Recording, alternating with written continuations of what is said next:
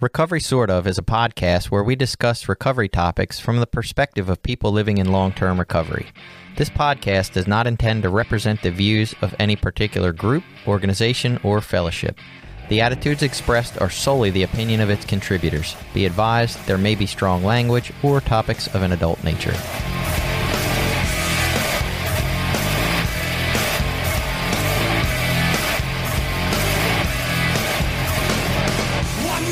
Welcome back. It's Recovery Sort Of. I am Jason, a guy who definitely has codependent traits. And I'm Billy. I'm a person in long-term recovery. I'm Jenny. I'm also a person in long-term recovery. And with us today to help us explore the program of Codependents Anonymous, also known as CoDA for short, which is much easier to say, we have Beverly. Hi, Beverly. Hello, Jason and Billy and Jenny and everyone else who is here. I'm Beverly. I am a grateful recovering codependent, one day at a time, and I am also a person in long-term recovery, whatever that means. Yeah, so I'm always curious about that too. Yeah. To me, one day is long enough, you know. So, yeah. Especially when it comes to CoDA, because I actually really believe that, I mean, I come from different 12-step programs, but at the core, I think it's CoDA that drives all my desire to feel better, the character defects of CoDA. So they are in general low self-esteem, trying to control, trying to manipulate, being compliant to people and authority, and there's some other ones, but generally, I've always wanted to feel happy. You know, I think I started this with I wanted to feel peaceful. That's not even true. I've always just wanted to feel happy. So when I was young, I learned very early on that submitting to specifically my father was a safer place for me to live. So I don't remember rebelling because I don't remember very much about my childhood. But when I grew up a little bit older, I remember trying to rebel against my father, and that never, ever, ever worked. So my guess is that I was a rebellious child, and I was told to shut up, so I learned to submit, and that got me kind of a long ways for a long time. The only emotion I actually really knew was happy. If I was sad, I'll give you a reason to cry. And if I was mad, it's like, shut up. And so, if I was afraid, there was nothing really to be afraid about. Huh? Well, how do you feel safe when all you feel is afraid all the time? So I don't want to kind of portray my family, my parents as tyrants, or I don't really want to label them because it wasn't their fault. They just did the best they could, like we all are always doing, just the best what we could, given what we have in the moment. And so I will say, though, as a child, if I am being punished and then and I'm holding in crying because I'm not allowed to cry, then my mom will come in and she'll say, your father loves you. He doesn't really mean to do that. And that's really messes with the brain of a child. That's what I learned love was, punishment. So my father didn't allow me to have, like I said, have any emotion aside from happy. So I learned just to people please. I tried to please him constantly.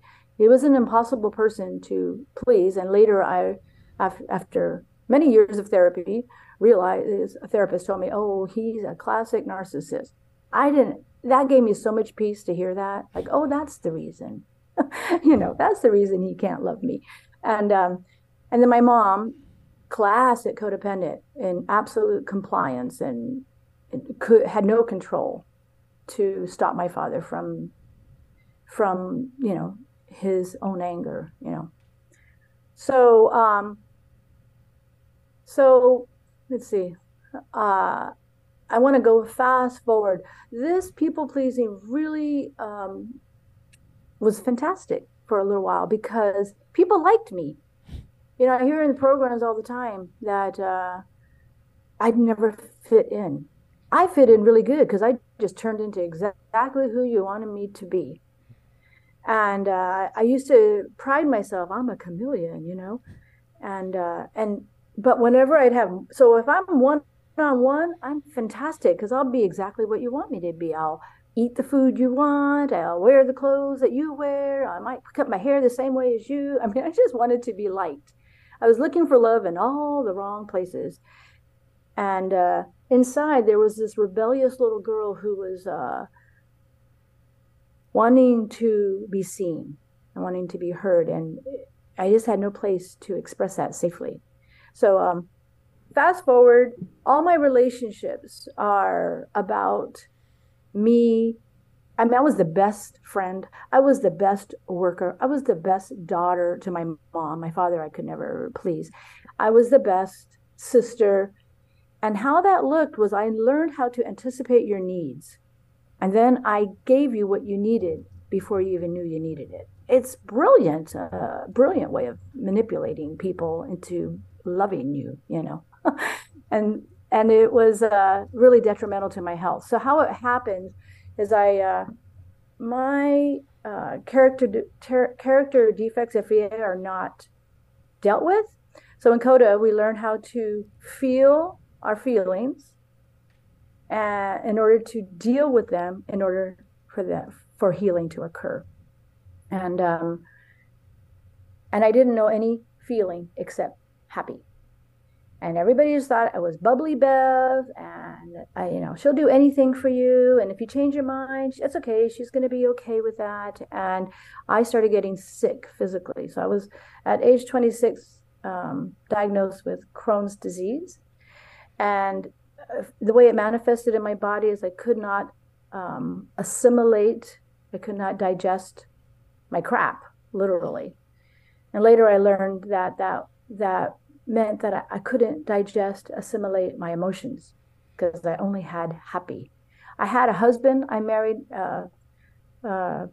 young, and I mean, every relationship I had, which there weren't too many. I had long-term relationship, 8 years with a guy who was super duper. I mean, I went from, what do they say, from the frying pan into the fire with this guy, very abusive man. And I just thought that was love. He gave me attention, and he must love me because he gave me negative attention, and that's all I knew. And so then I married a man who is, that man was a rageaholic, and then the man I married was an alcoholic. We were together for 31 years. And so I ended up in Al-Anon first. People always told me I needed Al-Anon for the longest time. And, and so I came into the rooms in 1984, the year I got married to this man. But I didn't stay in the rooms, and I didn't come and stay in the rooms until 2012. And the way I got into the rooms was I was so desperate. I felt like I was underwater, and I had my lips were just above the water, and there would be like this small wave that would come over it every once in a while. Like I just wasn't going to live another moment. I couldn't take another breath. And I've tried a lot of things for a long time, and a lot of them worked for a little while. I did a lot of therapy. I got into yoga and meditation deeply, and became a yoga therapist, and I even tried Codependence Anonymous. So a bunch of girlfriends, and I tried a bunch of different faith traditions, and all of this worked for a little bit, and nothing was sustainable. I've even had a few like really amazing spiritual epiphanies of oneness and love, but those are fleeting. I was looking I would hold on to that like that's how I have to live. And you know what? That's how I get to live, actually. But even, it's really incredible. Well, you guys know. Okay, so the Codependence Anonymous book, this didn't come out, I think, till 2012 or something like that. But before it came out, we got some girlfriends of mine found the book, The Language of Letting Go by Melody Beattie. And it's a one day at a time reading about codependency. So we would read that and we would discuss it. Look, we're codependent. We just did it on our own. And it was enough for a little while. Everything was pretty good for a little while. And then I started getting migraine headaches. I was having Crohn's attacks. I ended up with migraine headaches 24/7. And I couldn't work and I couldn't teach yoga. It was horrific. So I finally found, I'll just say quickly, I found Al-Anon, kicked my husband out of the house, and Al-Anon allowed me to bring him back into the house before he died a year and a half later from the disease of alcoholism. It was a beautiful, beautiful year and a half together. So the program gave me that. Then I realized, oh, wow, if I'm with an alcoholic that long, I better start looking at that. My therapist told me to go to AA because Al-Anon wasn't on the island at this point. And I had done Al-Anon and then it was gone. And she said, go to AA. And so I started going. She just said, sit in the back of the room. And I started hearing my story. So I had Al-Anon first, and then I had CoDA a long time with my friends. Didn't really work the program. We just read the book and thought, okay, we're cured. And then I went to Al-Anon, and then AA. I dipped a little bit into NA because I had a lot of narcotics I was taking for all the pain, and then landed in CoDA. I still have one more program, which every time I find a new program, it really pisses me off because why do I have to have another program? Why can't the 12 steps work for everything? So maybe we'll get into that a little bit. And so that's how I found CoDA. I realized I met a man in a. My husband dies. I meet a man, and he goes, "Hey, have you heard of CoDA?" Yeah. And so we brought a CoDA meeting to the island, and that's when my program really took off. It sustains all the programs, but there is a reason why I have different programs because I'm an addict through and through. But what I have to ask myself is, what is going to kill me today? Yeah, and today it's food. So I'm also an OA. I had no idea, but here I am, and that's a different story. So, all right, that was a little bit longer than I thought it would go, but that's all right, Beverly. Thank you so much. And I wish there was like some amazing set of words to say here that could like truly honor you being vulnerable and sharing all that with us, because that was a lot, right? That's a lot of personal stuff. So just thank you. I mean, you said so many things. I have all these notes written down over here. I'm like, where do I want to start? One, Melody Beattie, right? Also wrote Codependent No More.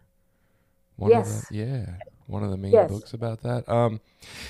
So I guess maybe one of the things I want to start with, you've been a person who has struggled with, what is being called codependency by the program. And maybe there's some other words we call it in the therapy language. But I remember hearing a talk by someone who was one of the creators of the word codependent and codependency back in the 80s or late 70s or whatever it was. And they were talking and lamenting the idea that like they wish they would have called it something else, because the idea of codependency that, it was almost like the backlash to people being codependent was, oh, you need to go out and just provide yourself with everything and then your relationships will be healthy. And like, that's not exactly accurate, because we do need other people and like we're social creatures. And so how do you feel, or do you have any feelings about that? Do you like accept or like the codependent moniker? Does it bother you because it feels like it's a little off because you need people? Do you not even think about that because you're happy today? Like, tell me about that. Yeah, thanks. Good question. I don't really have, I want to say I don't have an emotional attachment to that, but it's not true, because, labels can keep us so limited, I think. And it doesn't actually really matter. It doesn't actually matter codependence. There's just, what is codependence? I mean, it's different for everybody. It shows up differently for everybody. And I have a sense that most of us have some codependency tendencies, and I've had therapists say, you're not a codependent. And then I read, what is a codependent? And I'm like, what are you talking about? I'm so codependent. To me, though, what matters is, am I happy? Am I truly happy? What did I have to do with those emotions that were not happy? I stuffed them.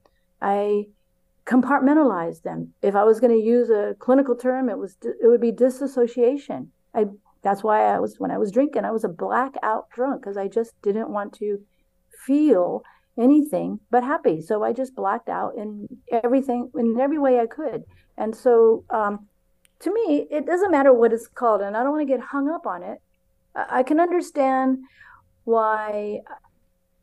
Actually, I think it's fantastic. Now, this is my brain. It just moves all over the place. Every moment is a different perspective. And that's what I have to live with all the time. And that's okay, because life is, a moving target. Fluid. It's so constant. So, I just have to go with it. But what I'm thinking about now is it's so vague and so complicated and so individual that maybe it gets people thinking about it. And that's enough. Gotcha. If one person thinks about dipping into Codependence Anonymous, and we've all done our job here. If we stay a little bit sober, emotionally, and otherwise, we've done our job here. It's all we need is that. So I'm happy for the question. I think it doesn't matter personally to me in this moment. Gotcha. Yeah. Awesome. This is a question that's going to have a little bit of my own bias in it, so feel free to call that out or just ignore it or whatever. Thinking about this idea of one of our questions is, what does your program say the problem is, right? And generally for most of the 12-step fellowships, there's this spiritual void or spiritual lacking, right, or emptiness. And it's one of those pieces actually of the 12-step world that I think in 2023, it's starting to bother me a little bit, because I think I understand what happens a little bit different than just a spiritual emptiness. But I'm really interested, especially with CoDA, feeling like it comes more from the world of like therapy or compassion, or do they say that it's a different necessary problem, or do they get into what the problem is, or more of just how to help it today?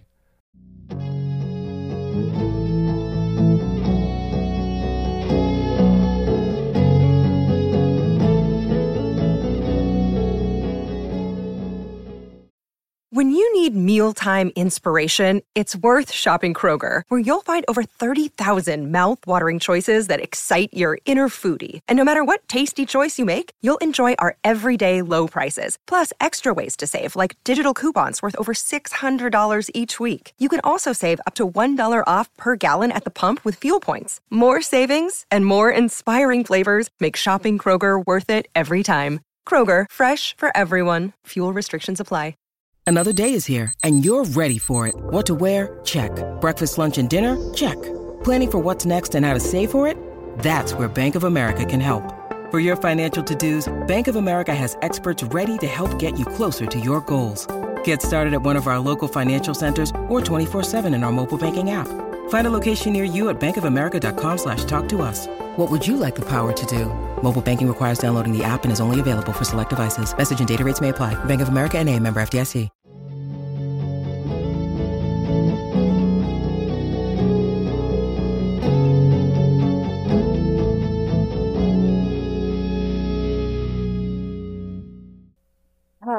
Yeah.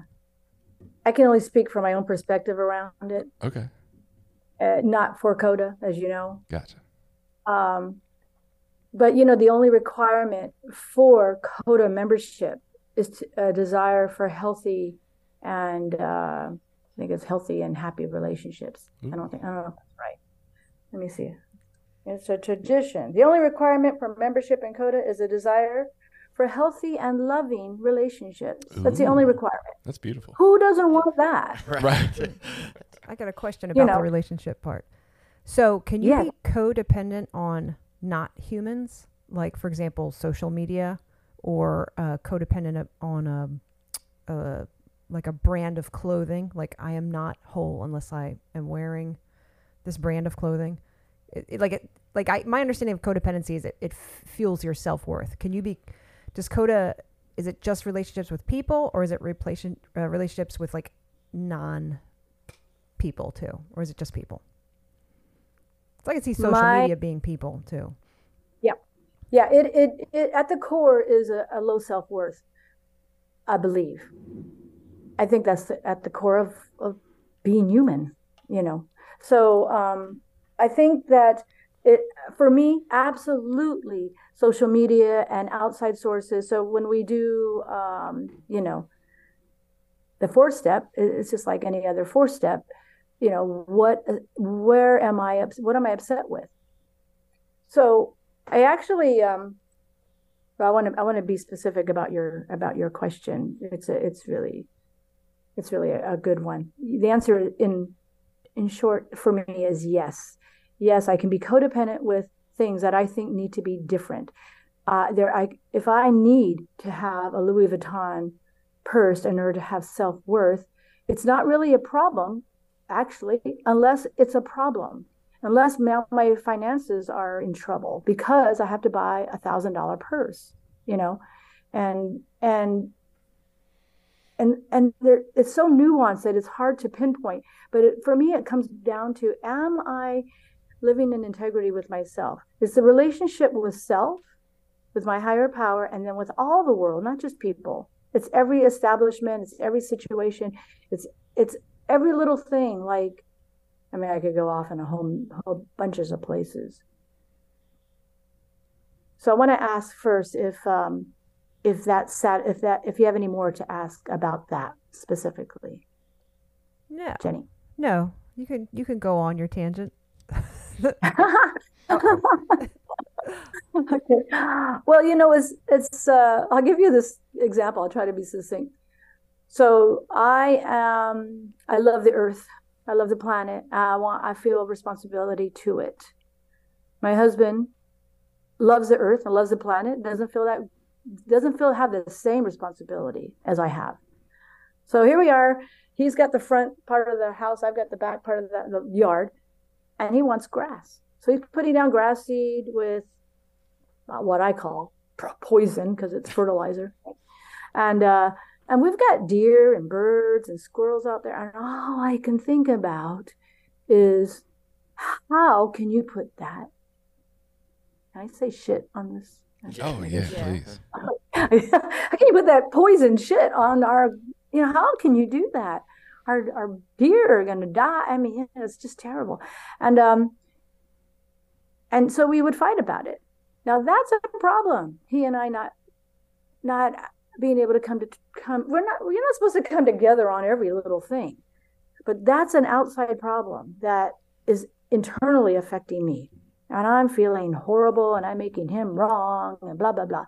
But it's about the planet. It's not necessarily about him, but I'm making it about him. Anyway, I'm not. It's too much to go into the whole process of it. But basically, I work by program, and now I realize that I have a false sense of responsibility. That's not mine to do. It's not mine to protect the environment. It's mine to do my own little part. If I want to recycle, I recycle. If he wants to throw something away, that's on him. So I don't have to. But I know it sounds more personal, like it's about us, but it's about different perspectives. And this program gives me a new perspective about everything, one moment at a time. It's really about, am I disturbed? We all have this gut thing. It's a gut disturbance about a thing, about anything. And if I'm disturbed, I need my program. That's kind of the bottom line. And the program always works for me. I've tried so many things, so many religions, so many other therapies, so many things. And the program it always works for me, always. Just this morning, I woke up wanting to avoid this. I almost wrote, I can't do this. You want to hear that story? Sure. So I'm not preparing for this because I don't want to prepare anymore. I just want to show up. And I'm a real perfectionist, and I need to prepare everything. That's how I've always done it. And whenever I've told my story, I've always had little cheat sheets and all this stuff. And I just said, I don't want to do that. And so I'm just going along with life. And my husband decides yesterday he's going to paint. It's going to paint the roof, the ceiling in this room, this main room that I'm usually in. And my first response is, really? You know, I almost have never anything going on. I have this CoDA thing going on tomorrow, and you're going to take my room away? And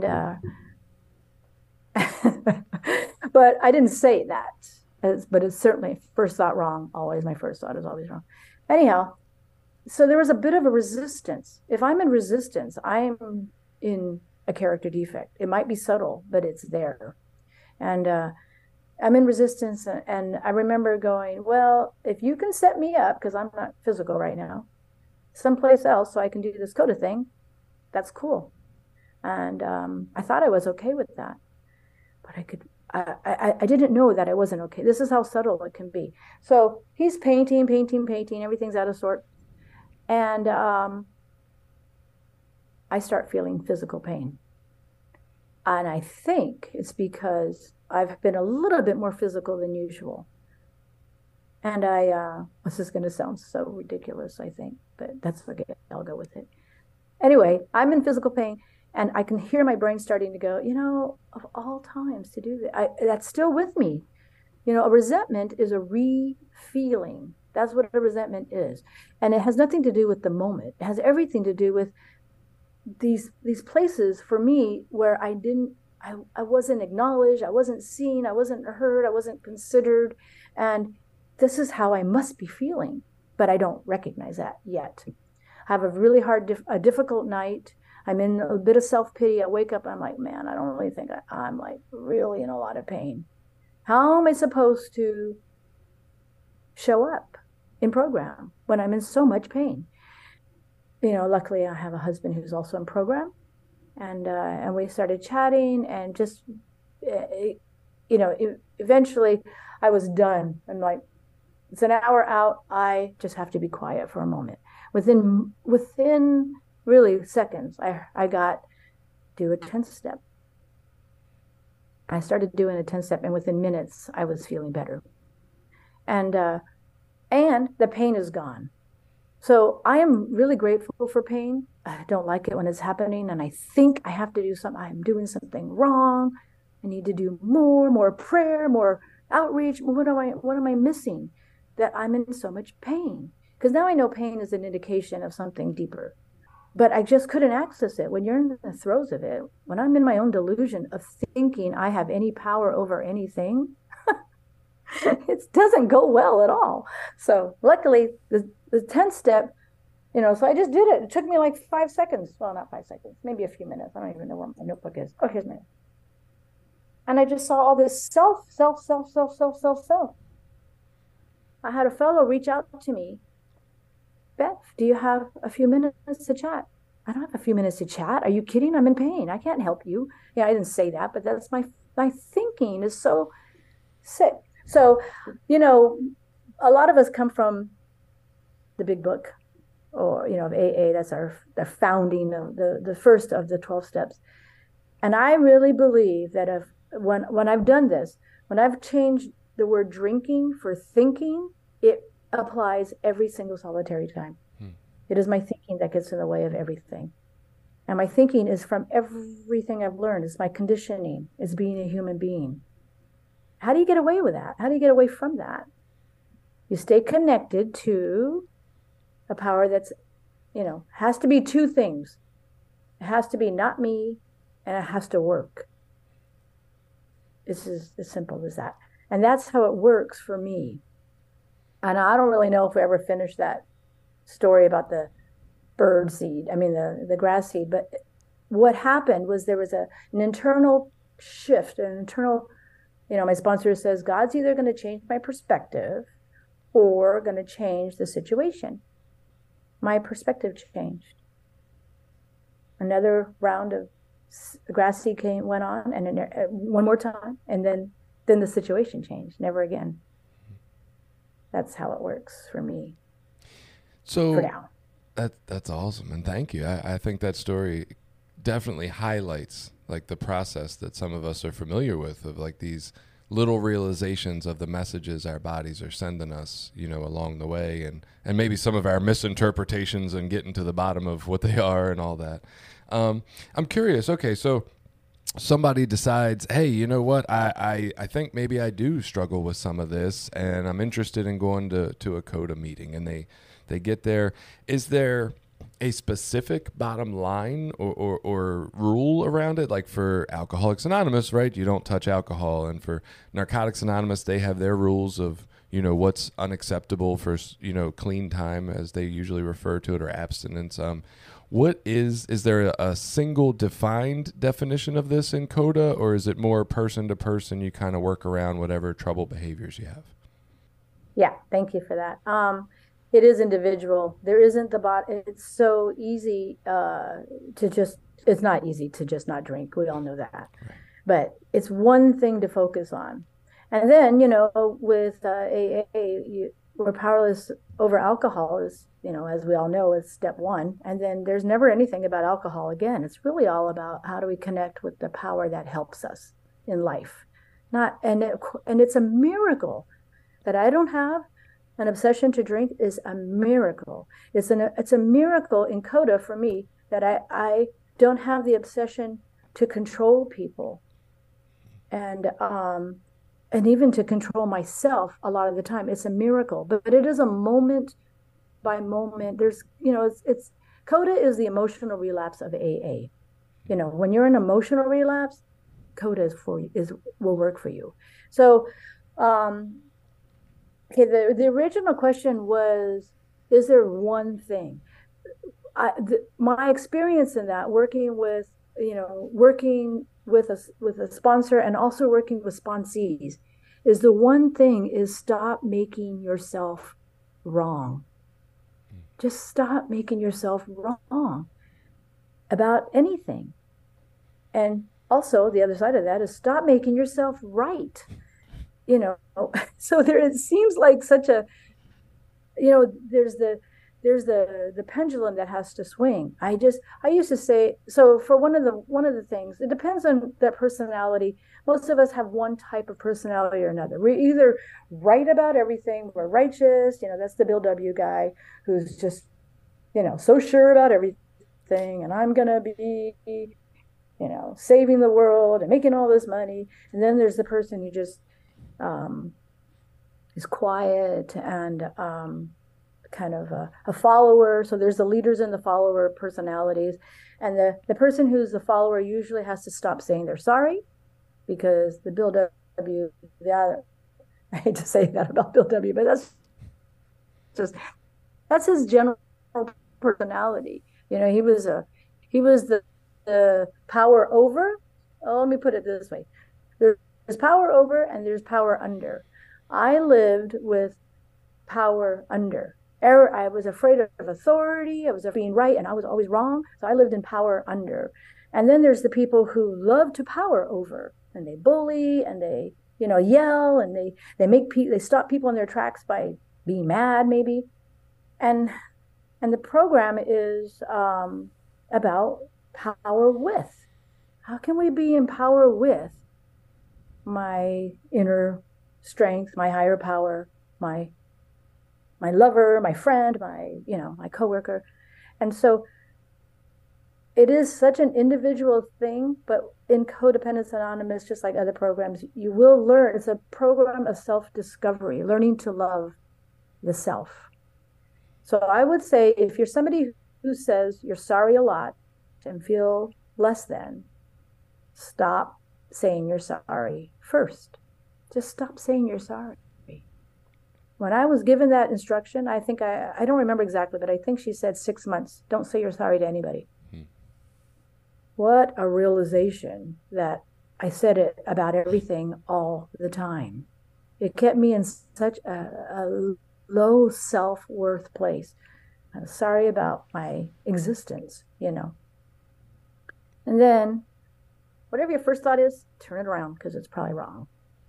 You mentioned going to Al-Anon, and I was thinking, wow, Al-Anon probably has a lot of, crossover material with CoDA.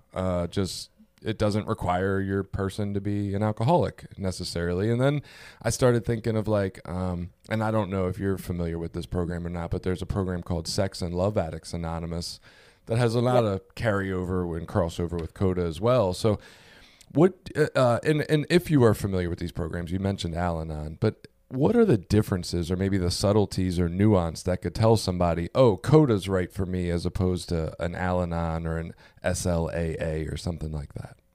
Right. Yeah. I'm so grateful that I can claim my seat in many programs because I'm actually really grateful for what got me to the program. And that was, miserable relationship with an alcoholic, because otherwise I don't know that I would have found my way, because I've tried so many ways. And so it's, you don't have, the thing about it is, if you want to be an AA, you have to say that you're powerless over alcohol, you have a drinking problem, or you don't want to quit drinking. And with Al-Anon, you have to know somebody, right? Same with sex and love addiction. It's all these relationships that we're having specific to intimacy. And but in CoDA, it's just I think everybody who wants to know themselves, anybody who wants a better life can qualify. It's about healthy and loving relationships. And that's with yourself, with what you call a higher power. If you even have one, you don't even have to have one, as you know, with other people, with systems of the world, with the government, with politics, with anything.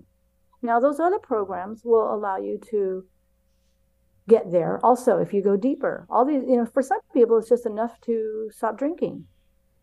And other people want to be happy. I'm somebody who desperately wanted to feel what happy really was. And now I do. And now I can't tolerate other than happy. I mean, it's kind of funny. I can tolerate it because I can feel it, but I have to get out of it quickly. And I don't get out of it by making somebody wrong. I don't get out of it because that feels good. It feels powerful. It's about wanting some control over my life. That's why I did all those things. That's why even submitting is a sense of control for me. And it makes me feel like I have anything to do with anything. Because otherwise, who am I? I never thought about codependency with a higher power when you mentioned that. Now, how does that work? Because I know so I did AA 12 steps, and now I'm in Recovery Dharma. But, like everybody, I guess in the AA that I went to, so many people were living for their higher power. That sounds just like codependency. Can you talk more about that? Like you said, in the CoDA program, you need a healthy relationship with your higher power. I think that's really interesting because.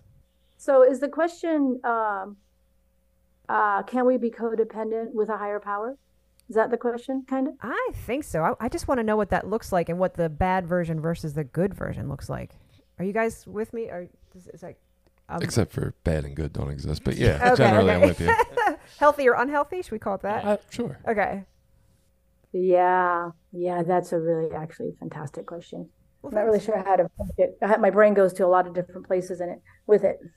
As I think about it and I start to speak about it, I think you guys, it's the same in all 12 steps. The Codependence Anonymous 12 steps is exact, and the 12 traditions are exactly the same. The only difference is in 12 steps, we admitted we were powerless over others, but we still, that our lives had become unmanageable. Is my life unmanageable? If it is, it's because I'm relying on self to manage it. The problem, you can't solve the problem at the level of the problem, and the problem is my brain thinking I know anything. But it's like, wait a minute, I know things. Wait a minute. I have a manageable life. Because I worked, I did work for a long time, and wasn't in debt after I got out of debt. And I learned how to be okay in life. And I thought it was okay. I was teaching yoga. I was a vegetarian for a long time. And, and, it looked on the outside like everything was beautiful and working well for me. My husband was adorable. He was a musician. I never talked about the addiction. And so it looked really good.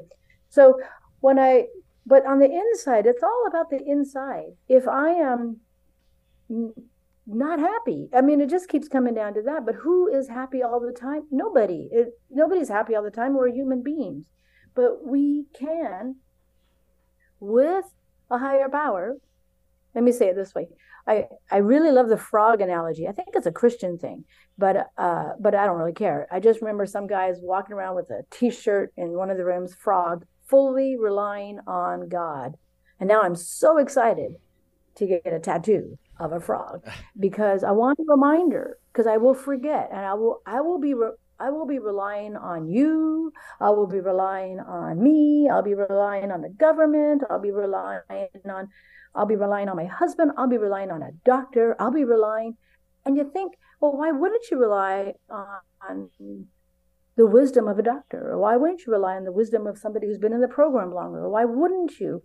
And it's because also in the big book, it says no human power could relieve our suffering. So it's only the power that's outside of this realm in my brain, in my opinion. There's a power that is outside of everybody and everything. And it's not corporeal. It's an incorporeal experience. It's not some guy in the sky with a big beard. And I mean, even Santa Claus is, I'm checking my list. I'm checking it twice. Have you been naughty or nice? I don't want to live in that realm any longer. I want to live in the realm of whatever it is that makes life okay, that brings the sun up and the moon up every day. The thing that makes my mailman come to my mailbox every day. I trust in the mailman more than I used to, than in a higher power. And now I'm learning to trust in a power to, even like some days I'll just be sitting there and I'll go, okay, now what? Do the dishes. So I'm bringing my higher power with me to the dishes, and it makes the dishes experience much better. I mean, it's this silly sounding little thing, but it's everything for me today. So am I codependent on my higher power? Absolutely. It's kind of like in the rooms of AA. I remember people say, Beverly, you're addicted to AA. I'm like, well, it's a better addiction than alcohol. I mean, it's about relying on, and so I don't know. Sometimes I make mistakes. I never used to be able to make mistakes because I was a perfectionist. I couldn't dare to make a mistake. I couldn't dare for you to see me making a mistake. And so with my higher power, sometimes I don't get it right. I hear a message. This morning I heard do a 10-step. My first thought was, well, how's that going to help anything? I'm in so much pain. But today I know to sit down and do it. I can usually do it in my head pretty quickly, run through it. Same 10-step as you guys. But I wrote it down because I was in a lot of pain. And really within minutes, I'm seeing where I am selfish. Of course I'm selfish. I want pain to end. I'm selfish. This fellow is asking for help and I can't be there for her because I'm in my own pain.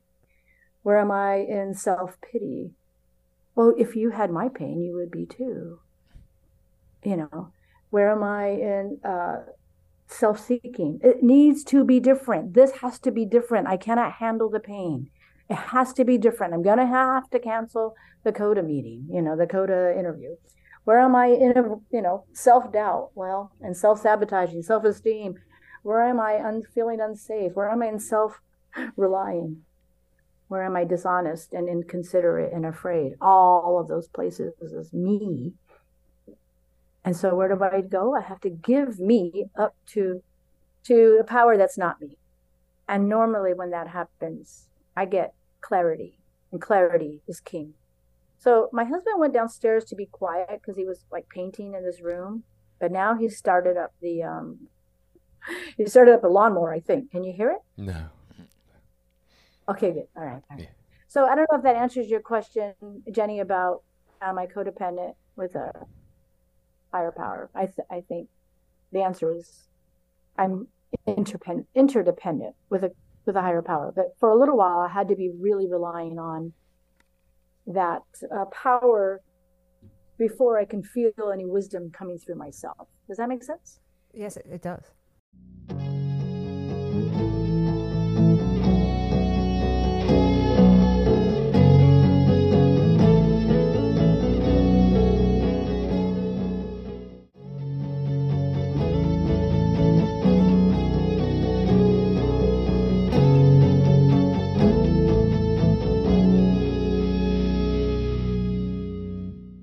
I just want to say there's the pendulum that swings. You know, at first I hated myself, and then I love myself that I didn't care what you thought about me, you know, and now there's this more middle place of I care about me, and actually I care about you, what's going on with you about me.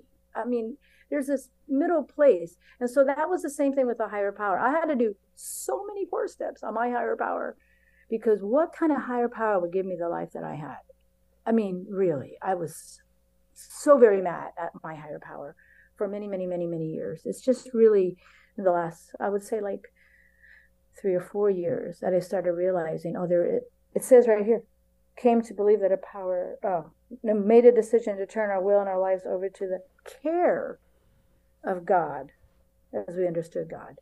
The care of God. I didn't think there was any care in God. I thought God was judging and punishing me, and you know, I thought I had to suffer I had to sacrifice in order to prove my worthiness. Mm-hmm. It's all like crap to me today. What kind of misconceptions have you run into that people have about either the CoDA program or codependency, the idea of codependency in general, and what kind of things, like how do you bother to correct them or try to inform them, or do you just kind of let people have their assumptions? Or yeah, it's the same with everything else. It's attraction rather than promotion. And I show up at meetings and people ask me if they could call me. That's why I always have my phone number on my screen. I invite anybody to call me at any time. And I work with people, but I do not any longer spend energy on letting people know about a solution that they're not actually interested in. I don't spend any more time on that. I used to do that all the time. Well, this is what you have to do. This is how you have to do it. I mean, when I first came into 12 steps, I thought everybody needed to be in 12 steps. But this is not the only path. There's other paths. They just didn't work for me, you know? So, and who knows what's to come? I don't know. I'm always wondering, wow, look who I am now. I wonder who I'll be in a year from now, because I'm constantly different. So no, I don't offer. I'm very open about recovery when I'm talking to people. I will say, you know, like as far as food is concerned, because now I'm in OA, I'll say, oh no, I don't eat that. Oh, why don't you eat that? Well, I realize that that doesn't work with me in my body. I you know, wow, how'd you know? And I'll say, well, I learned that in OA. I used to be really afraid of food. So I would restrict for days because I would be so afraid to eat. And now I'm not afraid to eat. And it's a miracle, you know. So I'm very open about all of my 12-step programs to people who are interested. If I see that there's a little opening and interest, I might say I do, but I never say you do, because no, I didn't want to hear that. You told me what I had to do, how I had to do it. I wasn't interested until I was at such a bottom. So until I was at such a bottom that I had no place else to go. So for me, my first higher power, even though I thought I knew God, was my sponsor. I gave me to her completely. I was told, come to meetings, get a sponsor, work the steps. You don't have to understand it. You don't have to believe it. You don't have to trust it. You don't have to know it. You just got to do it. So get a sponsor, and then the hardest part, do what they say. Well, what if they tell me to jump off a cliff? You know, that what makes a good sponsee? A sponsor is a motivated sponsee. So I stopped questioning and I started asking, what do you want me to do now? Now, what do you want me to do? Now what do you want me to do? Because it doesn't take very long to start seeing results. I have a new person that I'm working with in CoDA. She's only been in the program a few months, but she's still on step 1, still thinking she has some power over a bunch of stuff in her life and justifying the hell out of it. That's okay. That's step 1. We stay there until there's a realization, an understanding, a submitting, a surrender to the idea that, oh my God, my life is unmanageable. I mean, most people can understand that they can grab a hold of their life as unmanageable. They can't really grab a hold of their powerlessness, but it's an important step. And so the reason I bring that person up is because I can sense, not because I can sense and not because I've been doing this for a little while, but because a higher power gives me that sense. It's a sixth sense of living, I can sense that she wants it very, very badly, and yet she's still arguing for her limitations. So I'm not going to say, you're done, I'm done with you because you don't want to just listen to me. I'm going to be with her right where she's at, because there's still a sense of, she can already tell what a difference. She doesn't understand it. I go, you don't have to understand it. It's not time to understand. You're in step 1. I'm confused. I don't know why. You don't have to know why. You're in step 1. Step 1 is not a fun place to be. There's still a lot of confusion in that. So, I don't remember what the original question was. I had a kind of question about the step process or your experience with the steps in CoDA. Do they have like a step working guide? Do they go off dittos? Is there any writing involved? Like, what's the step process in CoDA look like for you? Yeah. Thank you. Well, it's different for me for now but when I first started working with CoDA, we worked this book here. And look at this. To thine own self be true. It still has our, so it's a discovery, recovery, self-respect. To thine own self be true. So there's a little reading for each step, and then there's questions. Like, for instance, in step 1, am I controlling? At that step 1, people do not know this. They're just reading the material and then writing the answers exactly as they've just read. And that's appropriate. That's okay, what does surrender mean? Why do I need to surrender? Over what do I need to surrender? There's lots of really wonderful questions for each step. And so people just, and then I have one CoDA sponsee who's gone through all that and everything. And now we're working through a really beautiful book. It's a Richard Rohr book, Breathing Underwater. And it's a 12-step recovery focus. And it's a really, really, so now we're doing that. And, this program is it can go, it's endless in the discovery of self. Because I believe that until we really, truly know who we are, which is already everything we've ever wanted, in life, we will seek. And I want to say this quote from I heard it from Rupert Spira, but I don't know if it's his. But he said, "The thing that we're looking for, we cannot find by seeking, but only seekers find it." And that's us. That's awesome. I was thinking about the sponsee or the prospective sponsee that asked about, what if my sponsor tells me to jump off a cliff? And I was thinking the answer to that is, well, if you do, you probably qualify for CoDA. Like, if you're exactly if you're willing to jump off the cliff for someone. Right. So also in this workbook, there's characteristics and in step 4, patterns and characteristics of codependency. So we have denial patterns. I'm just going to read a few of them off. Would that be all right? Yeah. Okay. Great. So denial patterns, you have a difficulty identifying what they're feeling. That was me, only happy. No, I really am only happy. I never fight with my husband because he's perfect. I don't know, man. It's just such a delusional state of being. Perceives themselves as completely unselfish and dedicated to the well-being of others. Trying to save the planet and everyone in it and all the animals and everything. lack empathy for the feelings and needs of others. Now, I'm I'm an empath.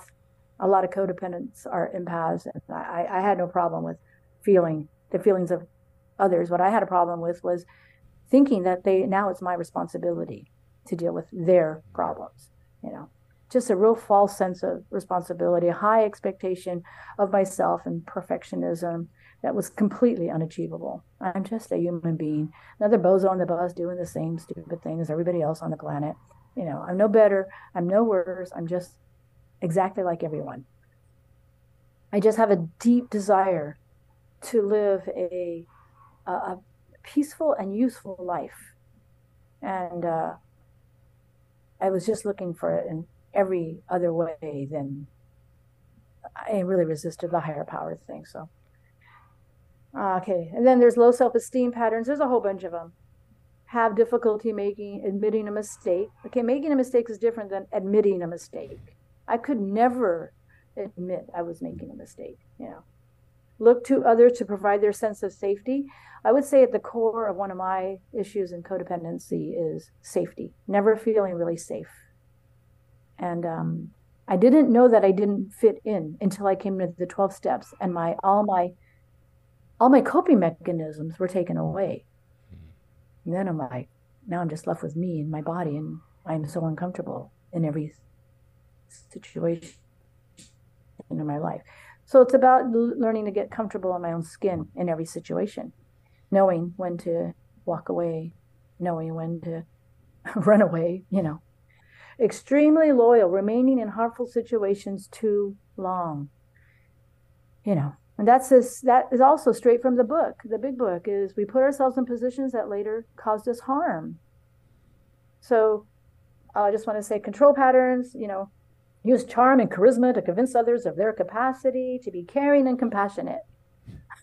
I used to have a friend who used to get so mad at me. Beverly, you just flitter around. Bubbly Beverly, you just flitter around, getting all this attention. I had no idea that was me just really just trying to be seen. I didn't know that it was harming her and her relationship with her husband, because now he's looking at me. It's like, that's harming to my friend. It wasn't a very nice thing to do. I'd be all flirtatious and everything. And then avoidance patterns. Suppress their feelings or needs to avoid feeling vulnerable. Avoid emotional, physical, or sexual intimacy as a way to maintain distance. Withhold expressions of appreciation. I used to not be able to take compliments. Oh no, this old thing, or I just couldn't take a compliment. Today I can take a compliment and say thank you instead of what's wrong with you for thinking that. Good, because you're doing a great job. Yeah, we're doing a great job. Yeah. I wanted to read this just because I feel like it's a good paragraph about the program. It says CoDA defines codependency as a pattern of behavior characterized by a compulsive need to control and care for others to the detriment of one's own well-being. This can manifest in a variety of ways, such as constantly seeking approval or validation from others, avoiding conflict or difficult emotions, sacrificing one's own needs and desires to please others, and feeling responsible for the happiness or success of others. In CoDA, codependency is seen as a learned behavior that can be unlearned through self-awareness, personal growth, and support from others in the program. CoDA aims to help members break free from codependent patterns and develop healthier, more fulfilling relationships with themselves and others. Interesting, which seems a little bit different from some of the other 12-step programs, right? Maybe not as different from Overeaters Anonymous, but this idea of seeing the behavior as a learned behavior that can be unlearned through self-awareness, personal growth, and support from others, which sounds a little different than like that spiritual void we kind of talked about earlier, even though it might necessarily come from the same place. I kind of like the way they talk about the behavior. Did that help you any when you were coming into CoDA? Like this idea of unlearning it as opposed to just, I think some of us struggle with this, I'm bad and I don't want to be a bad person, but a learned behavior doesn't sound like I'm a bad person. It just sounds like I got taught wrong. Right. Exactly. So it's kind of when I'm hearing you say that, I mean, I'm absolutely agreeing with everything that you're reading. I'm thinking that's kind of like cognitive behavioral therapy. Let's just change the behavior. And it is true. It's kind of like, so in these patterns of characteristics of codependency, all of those things help me to survive. Just like alcohol helped me to survive. Just like food soothed me a bit to survive. Every one of my addictions, helped me. They were coping mechanisms in order to feel okay about myself. And so in the 12 steps, one of the ways in this particular book, the 12 steps and traditions of CoDA workbook, one of the ways that you can, there's several ways to work the step 4. One of them is to go through each one of these and hang out there for a little while. My low self-esteem patterns. So having difficulty making decisions. So, just with that one little bit of awareness, you go around the next week and you think, you have this in your head. Am I having difficulty making decisions? Right down to, what am I going to wear? It's not about the motive. Oh, well, they think I look pretty in this or fat in this or whatever. It's more about just, am I having difficulty making decisions? And so, and the question is, how do I harm myself or others in having difficulty making decisions? How do I harm myself or others? So I didn't even know what I wanted to eat. When we go out to eat, I always said I didn't care. I don't care whatever you want to eat. And one time, one girl got mad at me, one of my friends, said, Beverly, I just want you to make a decision. So I said, okay, I want Italian. And then she said, oh, I don't want Italian. That just reaffirmed that my decision-making is bad, wrong. And so that was way before recovery. And then I submitted again and just went wherever she wanted to. And I used to have a lot of heavy power over relationships in my life, and now I just have power with, and it's lovely.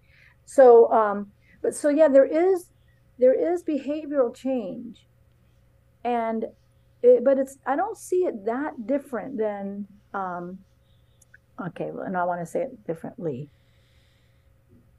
There is change that has to happen, just like in any other 12 steps. There's only one thing you have to change, and it's everything. I need a personality change.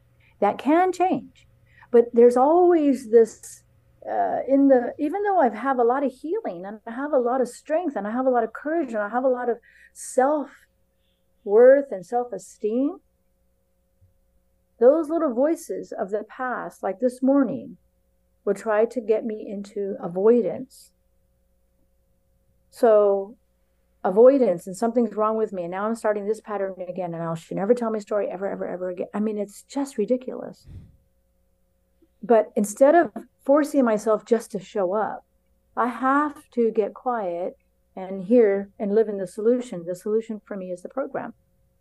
And it looks a little different. Sometimes it's call somebody.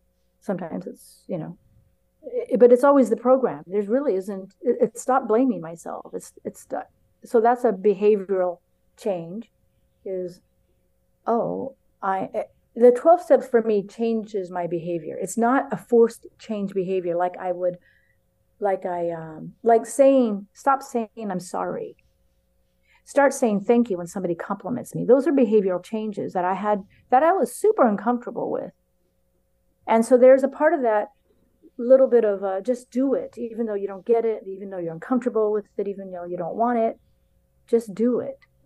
So I don't know if that addresses your question, but I do think to change behavior in order to change. Yeah.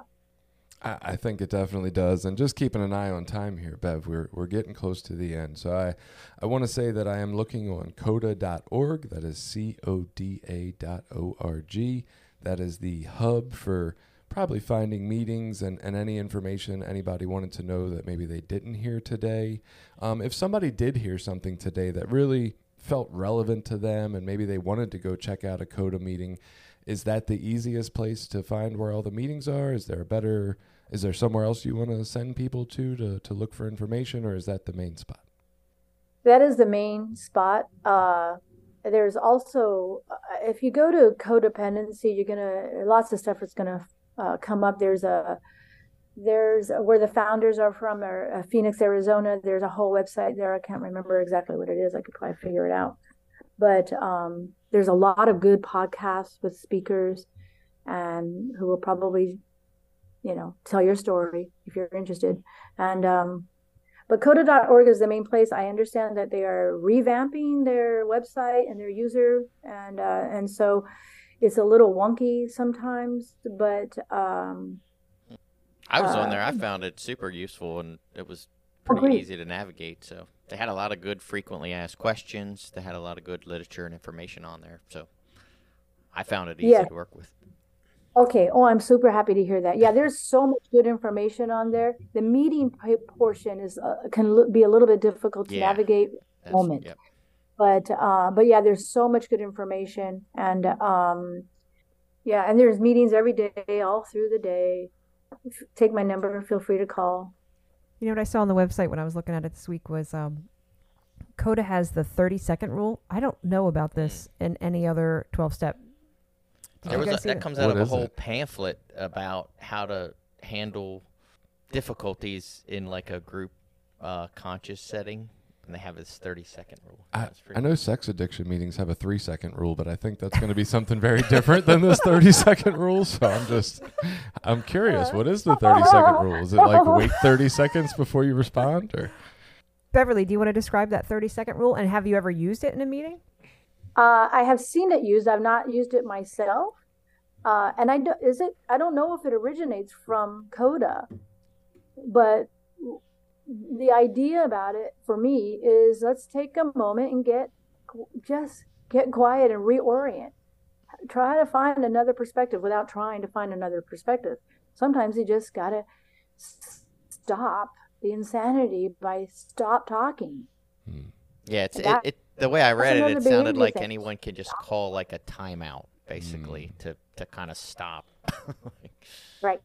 When you were telling the story about your process of like last night and the painting in the room and this morning and being in pain and having to like kind of stop it reminds me of that 30-second rule. And it reminds me just generally that like all the growth I've had in my life has come really from stopping and stepping back. Right? Whether it's meditation, whether it's a form of breathing to enable my parasympathetic nervous system and calm down all that, craziness going on. That's where I've always found, and that's what I've heard you say today, is like where I've found my peace is from like stopping that roller coaster of whatever I used to do and just stopping for a minute, just finding some stillness, and then things seem to come to you from there. And that's been my experience too. And that, I don't know, maybe that's what the 30-second rule kind of is, just like slow everything down.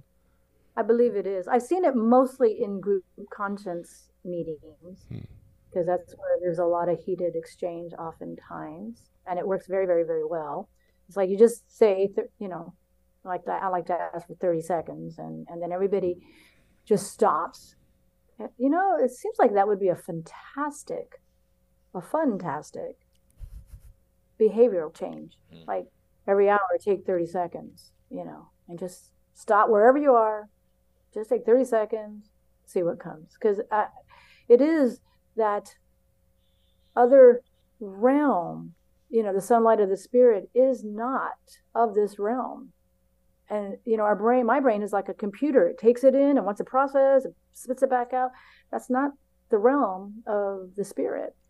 And I'm trying to tap into that realm because that's where all the answers are. So that I love the way you said that, Jason. Just get quiet for a moment, and that's where the answer emerges. It doesn't take long, but it does take practice.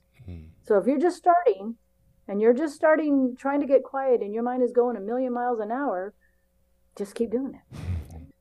So I love what my sponsor now says. I hear, well, there's two things. One is, we always say, keep coming back. She goes, just don't leave. Even if you're in a relapse, just don't leave. Don't leave. Because when I go out, I don't come back for a little while, And then the other thing she says is PMSSS. This is the way to peaceful and useful life. Prayer, meditation is P. I do it every day. Pray and meditate before I wake up and before I go to bed. I pray and I'm quiet for just a little while. It used to be long periods of time. Now it's just a little bit here and there. Meetings, go to meetings. They say meeting makers make it, but really step workers make it, in my opinion. And people who continue working the steps. And then prayer, meditate, meetings, PM, S, get a sponsor. And S, work the steps. So I work the steps with a sponsor always. I've been in a program a little while, but I always have a sponsor who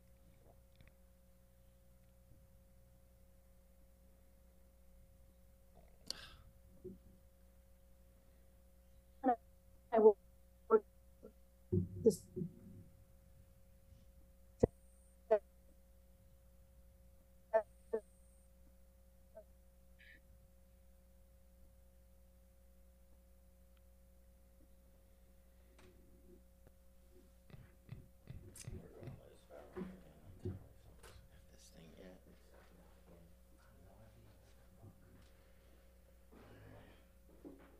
Recording in progress.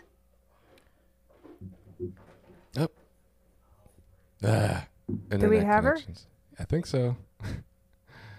Beverly? Yes, I am here. Oh. You guys keep leaving me. I used to have really big abandonment issues, but no. I'm glad you've worked on them. Now I just laugh at the whole thing. It's like, oh my God, it's so hysterical. So we heard the prayer and meditation, meetings, sponsors, steps. What was the last S? Is it service? Service. Yeah. Okay. Even if it's just coming to a meeting.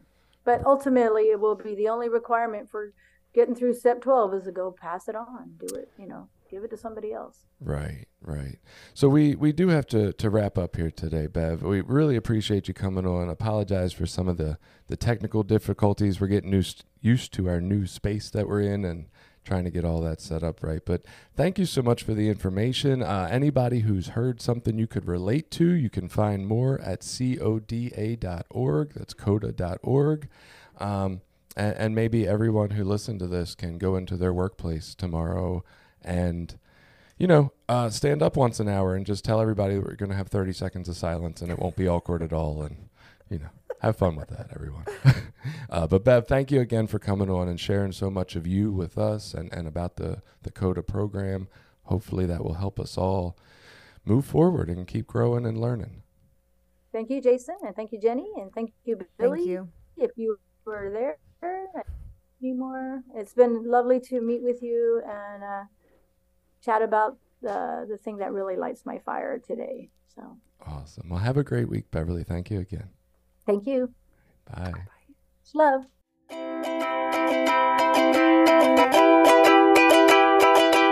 Did you like this episode? Share it with people you think might get something out of it. Check out the rest of our episodes at recoverysortof.com. Also, while you're there, you can find ways to link up with us on Facebook, Twitter, Instagram, Reddit, YouTube, anything. We're always looking for new ideas. Got an idea you want us to look into? Reach out to us.